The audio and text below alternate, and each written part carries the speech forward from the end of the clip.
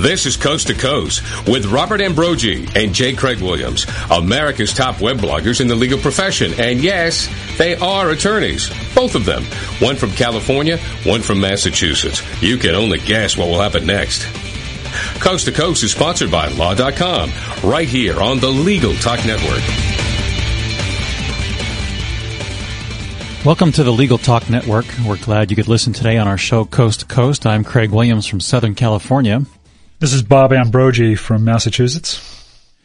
And Bob, today's topic is especially interesting to you because you've got some background in media law. That's right. I practice media law, and I write a blog about media law in addition to my other blog law sites. You can find both of them at the URL legaline.com, legaline.com. And you also write another blog. That's right. I write media law and law sites, both at Legal Line. And I write May It Please the Court, which can be found at virtually any extension, .com, .biz, whatever. And I understand that last week's show on Kachina is up on the website at Legal Talk Network. But today's topic is, are bloggers journalists? All the rules have changed. What is fact? What is fiction? And who knows what the difference is? Are blogs mostly expressions of the writer's opinion, or are they news? Isn't it really just a high-tech expression of the term freedom of speech? That's right. We're going to talk about that issue and some of the broader legal questions surrounding bloggers. We're going to talk a little bit about the Apple v. Doe's case in California and touch on some shield law issues. I thought it was appropriate to mention that today marks the 75th day that Judith Miller of the New York Times is in prison. And anybody who wants to keep track of what's going on with her can go to the Reporters Committee for Freedom of the Press website at rcfp.org. Well, I think we should introduce our guest today, Bob. Today we've got Kurt Opsvall. Kurt is the staff attorney with the Electronic Frontier Foundation, focusing on civil liberties, free speech, and privacy law. Before he joined EFF, he worked at Perkins Coie, where he represented technology clients with respect to intellectual property, privacy, defamation, and other online liability matters. Welcome, Kurt. Thank you. It's lovely to be here. And next, we'd like to introduce Jeff Lewis. Jeff is a partner at Enterprise Counsel Group in Irvine, California. He also writes the SoCal Law blog. And he wrote the amicus brief for the Bear Flag League in the Apple v. O'Grady case. Welcome to the show, Jeff. Thanks for having me. Our next guest is Wendy Seltzer. Wendy is a visiting assistant professor of law at Brooklyn Law School, teaching internet law and privacy. Wendy founded and leads the Chilling Effects Clearinghouse, which is a project to study and combat the ungrounded legal threats that chill activity on the internet. She also writes her own blog entitled Legal Tags, Musings of a Techie Lawyer. I think that's at wendy.seltzer.org.blog. Welcome, Wendy. Thanks very much. Good to be here. And finally, we'd like to introduce Bill Felling. Bill is a longtime broadcast journalist, and he's the national editor for CBS News. He's been national editor of CBS News since September 1995. He's responsible for CBS News domestic news gathering operations, working closely with the division's hard news broadcast to cover big breaking stories as well as the stories of the day. Thanks for taking the time to join us today, Bill. Well, thank you. I guess I'm the only non-lawyer in this crowd, too. And you may be the only person whose journalistic credentials are beyond dispute in this crowd as well. Given that, let me start by putting a question to you. Do you see a line of succession from Edward R. Murrow to Joshua Micah Marshall? Well, is the question, are bloggers journalists? That's the question. Absolutely, in every sense of the word. It's just a question of the medium that they happen to be doing it. I don't think there is any question that bloggers are journalists. I think journalists, aren't really professionals in the classic sense, not licensed by any government agency. You don't have to achieve some sort of pass some certification or board to be a journalist. People come right out of college and go work for radio and TV stations and write stuff that appears on radio stations and in newspapers and on TV.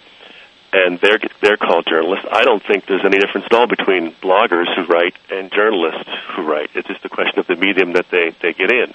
The difference is that in news organizations there are editors who are checking the copy and going over it. In bloggers, there tend to be editors, but in terms of what they are by definition, they're writing on general interest of news and public events for an audience outside of themselves or someone they're sending a letter to.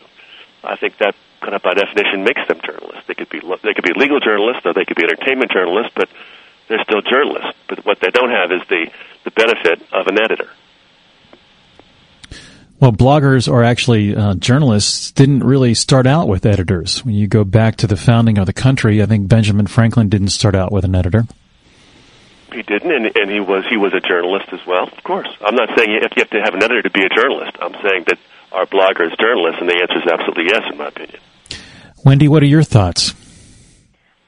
Probably not surprisingly, I agree fully there. I think, as the Supreme Court has said when it has looked at speech on the Internet, speech is entitled to as much protection online as off.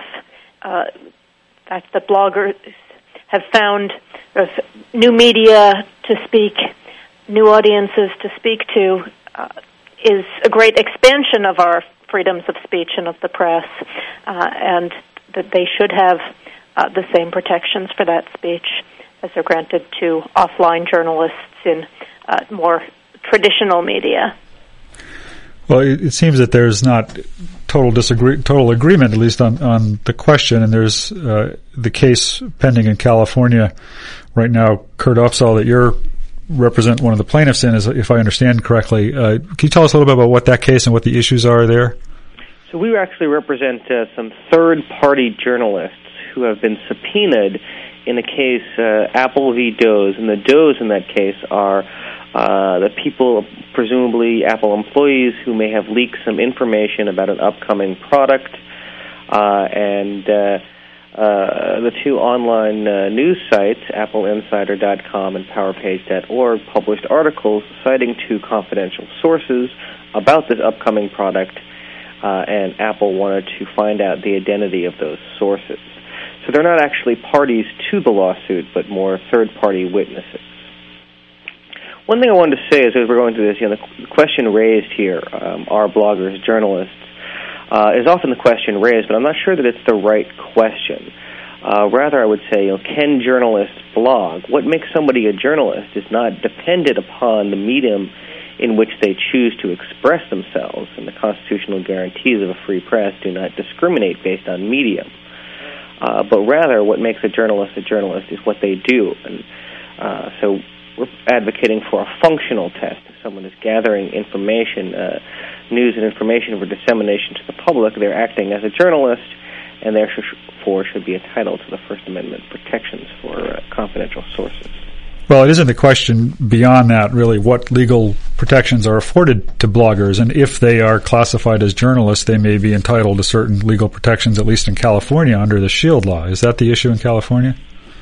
Well, there's the SHIELD law in California, which is actually a constitutional provision in the California Constitution, and then there's the baseline, the First Amendment, which provides a qualified reporter's privilege to anybody who is acting as a journalist. And that First Amendment privilege has been very broadly applied. Courts have realized that the liberty of the press is the right of the lonely pamphleteer as much as the large metropolitan publisher. And bloggers really are like the lonely pamphleteer that the First Amendment was designed to protect. Jeff, you jumped in here to the Apple versus Doe's case involving Jason O'Grady. Why did the Bear Flag League get involved? Well, the Bear Flag League is 136 California bloggers who, at one time or another, have engaged in fact-gathering investigations for reporting of news of public concern, and have either faced the same issue in terms of having their First Amendment rights chilled, or will face it in the future. So we as a group decided, by the way, I should disclose I am a member of the Bear Flag League, as well as their counsel, we decided that we should weigh in on this issue and inform the Court of Appeal that their decision may have long-standing effects on how bloggers feel in terms of their freedom to accept confidential sources, and when they receive a confidential tip, whether or not they can feel comfortable telling their anonymous source that they can remain anonymous. I wanted to jump back to Bill for a minute and ask him kind of a loaded question of whether all bloggers are journalists or whether there are some subsets of bloggers who don't gather news and just draft opinions or put their opinions out there, whether they constitute journalists? Well, I think so. I think you can go to any newspaper and find people who are putting their opinion out at some point, and they're and I think they count as journalists as well. Yeah, I don't have a problem with that. Well, what does it mean if we call a blogger a journalist? Why do we? That's the thing. It doesn't mean a thing. Calling them a blogger or calling them a journalist or calling them the difference is are you a letter writer to your mom, or are you sending it out through some medium that allows for wide dissemination of your points of view? Well, does it suggest a higher responsibility on the part of the bloggers? I mean, you mentioned the lack of editors. Do bloggers have a responsibility to reveal conflicts of interest, to fact check, to if they want to gain credibility among their peers and be believed? A couple of times, if they turn up their facts are wrong, then they'll lose credibility, and their blog won't be read. It won't be looked at. It won't be thought of as credible. It's in their interest to have it be as credible and as good as they can make it. Just as it's in our interest to have our stuff be as accurate as it can be. Now, maybe we're held to a higher standard. Maybe we make one error a year and we get held up for a long time. Maybe they can make an error every 3 or 4 months and no one says a big deal about it.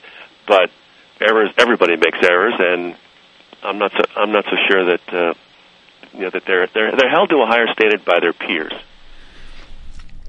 I wondered if I could jump back to Kurt for a second and just follow up on I believe it was Kurt who made a comment about the First Amendment protection. And I know that California courts have interpreted the First Amendment as providing protections, but I'm not sure all the courts in the country have applied that protection as broadly. And obviously we have the situation of Judith Miller being in prison right now, and so the First Amendment is clearly not an absolute protection.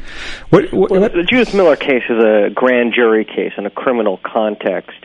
In civil context, you have had cases at the circuit level interpreting the First Amendment to include protection to qualified privilege, and that has come in the Third Circuit, the Second Circuit, the Ninth Circuit, the 10th Circuit, and the D.C. Circuit have all had some cases that have been supporting this qualified privilege in civil cases. So it's pretty well established.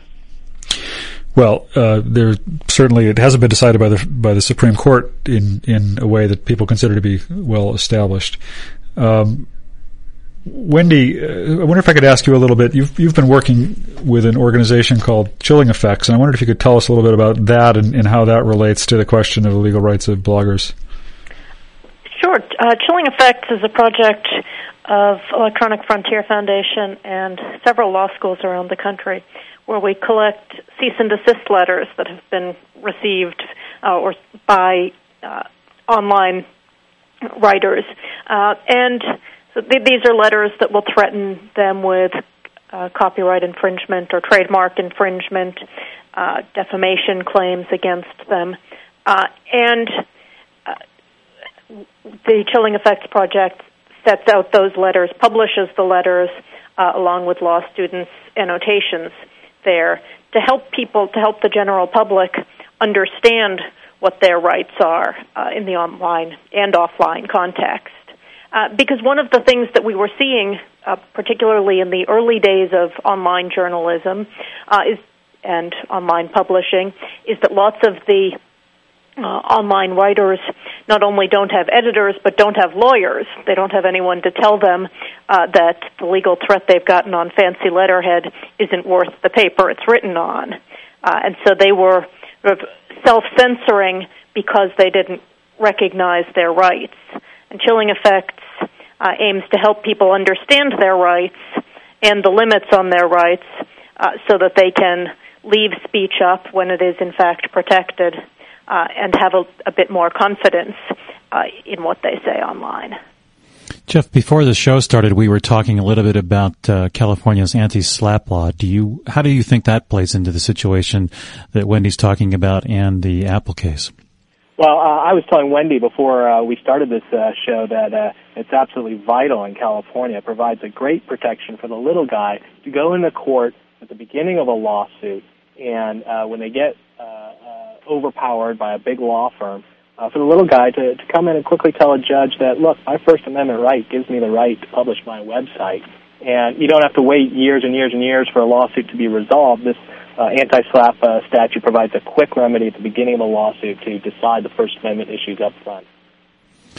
And Bill, mainstream media suffers from the same problem occasionally, doesn't it? Oh, absolutely. And the benefit of the only protection you have is to have a strong kind of management or ownership that is willing to realize that anybody can put a letter on letterhead and anybody can file a lawsuit, and to have the courage to keep going once they have that. It seemed like it was easier years ago when individuals who were driven by public service owned kind of the media outlets. There were many more TV and radio stations that were individually owned. Certainly the large networks were just owned by people who ran networks and didn't also run widget factories and auto parts, distributorships. And they're less likely to want to go through the legal trouble and to keep the legal staffs in place on their payroll to fight these things back when they come up, because corporations have large legal staffs, and to them, a quick lawsuit filed, knowing that it'll take years to come down the pipe, if it can just cause someone to pull their punch a little bit, then they've achieved what they wanted to. I think that large corporations aren't exactly as willing to fight those battles as freely and as often as they were in the past. I mean, when CBS was first started, Mr. Paley, he was running a business and he had a big entertainment, but he knew he had to keep defending his news department against other kind of assaults like that. He had to go to the government and get a license every 4 years for all of his TV stations. And he was willing to take those chances and spend the money to have the lawyers to do it. It's not as freely spent or as easily given these days. Well, this is a little off topic, but it's a question that, as a lonely little blogger out here in Southern California, I've been dying to ask somebody from big media.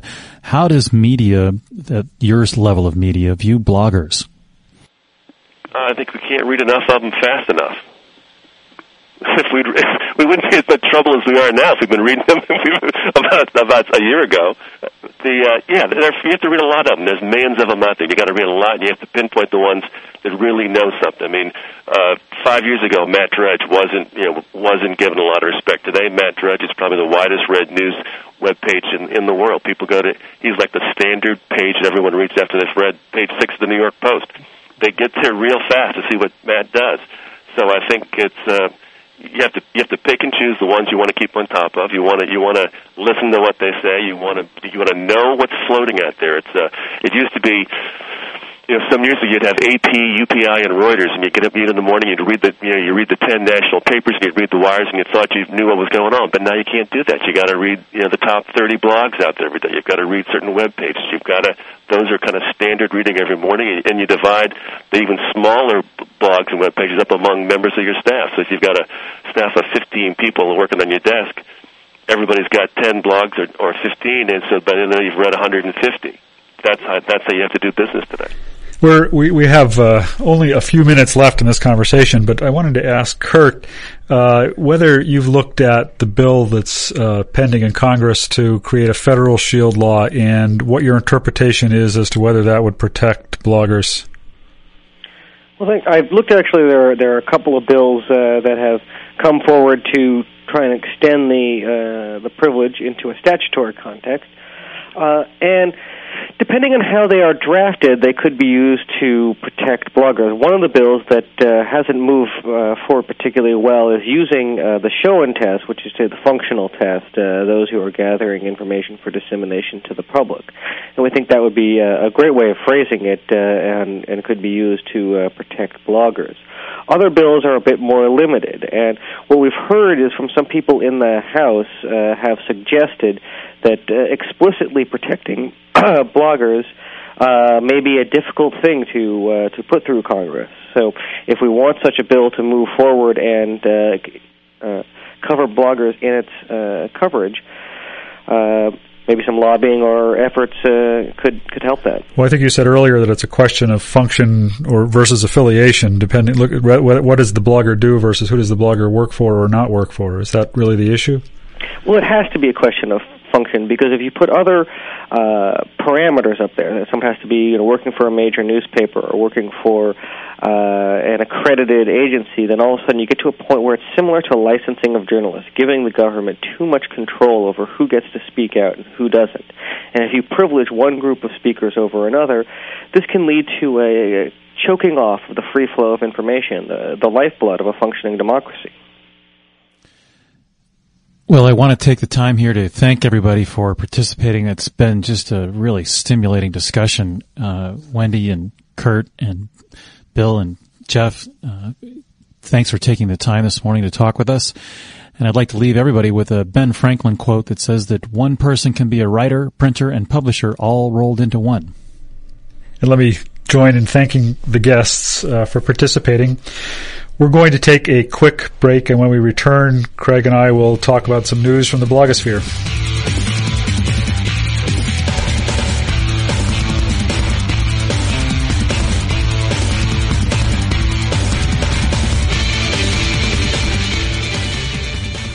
We invite you to visit law.com for timely legal news and in-depth resources. From daily headlines to practice-specific updates, law.com provides up-to-date information to those working in the legal profession. As part of its coverage, law.com is proud that J. Craig Williams' blog, May It Please the Court, and Robert Ambrogi's blog, Law Sites, are part of its blog network. Don't wait any longer. Visit law.com today and get free subscriptions of our Newswire newsletter with the top legal stories of the day, or sign up for a free trial subscription to one of our Practice Center sections. Coast to Coast is produced by the Legal Talk Network and a staff of broadcast professionals. If you have an idea for a topic or a show, we want to hear from you. Go to LegalTalkNetwork.com and send us an email. Welcome back to Coast on the Legal Talk Network. Now, from the legal blogosphere, host J. Craig Williams from the great state of California and Robert Ambrogi from the Commonwealth of Massachusetts. Welcome back to Coast on the Legal Talk Network. I'm Bob Ambrogi. And I'm Craig Williams. It seems that the major story now for, at least around the legal blogosphere, is what to do about Sandra Day O'Connor's position. Yeah, and any thoughts on that, Craig? Well, it seems to me that from what I've been reading, that everybody expects another, or at least a centrist, to be nominated for that position. With Bush at his all-time lows for popularity, I don't know that he can step out there with a true conservative and appoint someone to take that, although it is one of those lifetime appointments in a situation where you leave a lasting impression and a legacy as a president. So maybe you do use up the remaining 37% of the political capital that you've got and make that nomination. Yeah, I think that's probably a realistic approach. I put a pointer on my blog to maybe some extreme wishful thinking, a column by Nat Hentoff in the Village Voice on citing the memory of Justice Brennan and his ideas about who should be on the Supreme Court. But of course, that's not going to happen. Well, in the Volokh conspiracy, and I'm never really quite sure how to pronounce Eugene's last name. Volokh. He has endless speculation about who's going to be nominated, and actually has a couple short lists of his own. That's right. I wanted to point out, this is a plug for myself only because it's related to the topic on Law Technology News on their website, lawtechnews.com. I write a column for that magazine, and my current column is a roundup of websites dealing with media law. So it's pertinent to the topic of our show today. You can find that at lawtechnews.com. Now, is that a takeoff from your book? No, I write a monthly column for them called WebWatch, in which I kind of wrap up interesting websites for lawyers. Well, I was reading blog.org, which is one of my favorite things to read from because of its fairly wide coverage. And Bill Gratch, who writes it, says that he hasn't seen any paralegals in the blogosphere lately. And it appears that I knew of, I think, one or two legal secretaries. One of my more favorite named sites was Legalities, written by a legal secretary, which hasn't been updated in a long time. But Bill said that he's found only two blogs authored by paralegals, and they appear to be losing steam as well. And I wonder, Bob, based on our discussion today about bloggers and journalists, whether bloggers as a whole are losing steam, whether there's going to be a shakeout in the industry and leave only the Matt Drudges of the world and what some people call the A-list of bloggers, or whether you think that there's going to be, what is there now, 12, 15 million blogs listed on Technorati? I don't know. I confessed to one board day this summer trying to start to count legal blogs and see if I could come up with a number, and I got way too bored and way too in over my head and gave up on it. But it's interesting. I was just going through some old bookmark files and looking at some blogs, legal blogs that I had bookmarked a couple of years ago. I've been doing this almost 3 years, and I think you've been doing it maybe longer than that, Craig. And I've noticed that a lot of the blogs that I had bookmarked a few years ago are no longer active. Some of them obviously have remained quite active, and their bloggers have become quite well known. Ernie Svensson, who we had on the show last week, has been doing it a long time. Denise Howell, who does Bag and Baggage, has been doing this for a long time.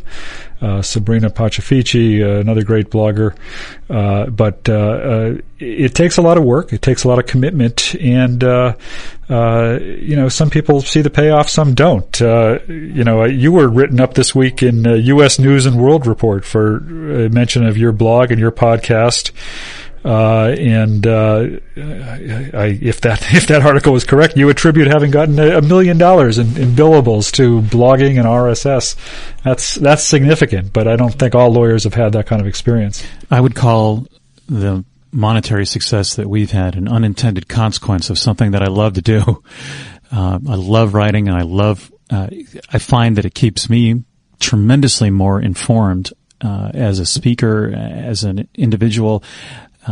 Maybe it's just cocktail conversation that you gain, but it's simply, I read a lot more cases than I had ever read before. Well, and connected, Craig. Here you and I are talking to each other on coast to coast, and had it not been for blogging, we would not know each other.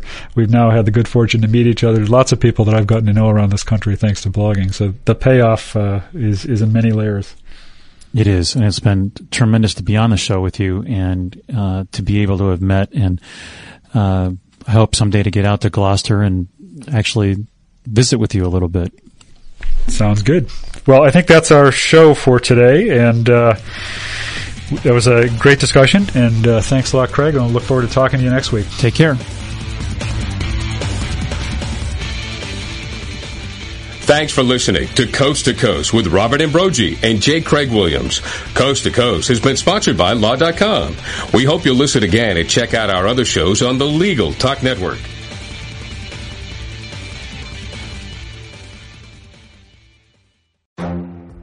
The Lunch Hour Legal Marketing Podcast, your resource for the tips and tactical advice you need to grow your business. Plus, keep up with the news and commentary you crave to stay one step ahead. It's hosted by me, Guy Sakalakis. And me, Conrad Som.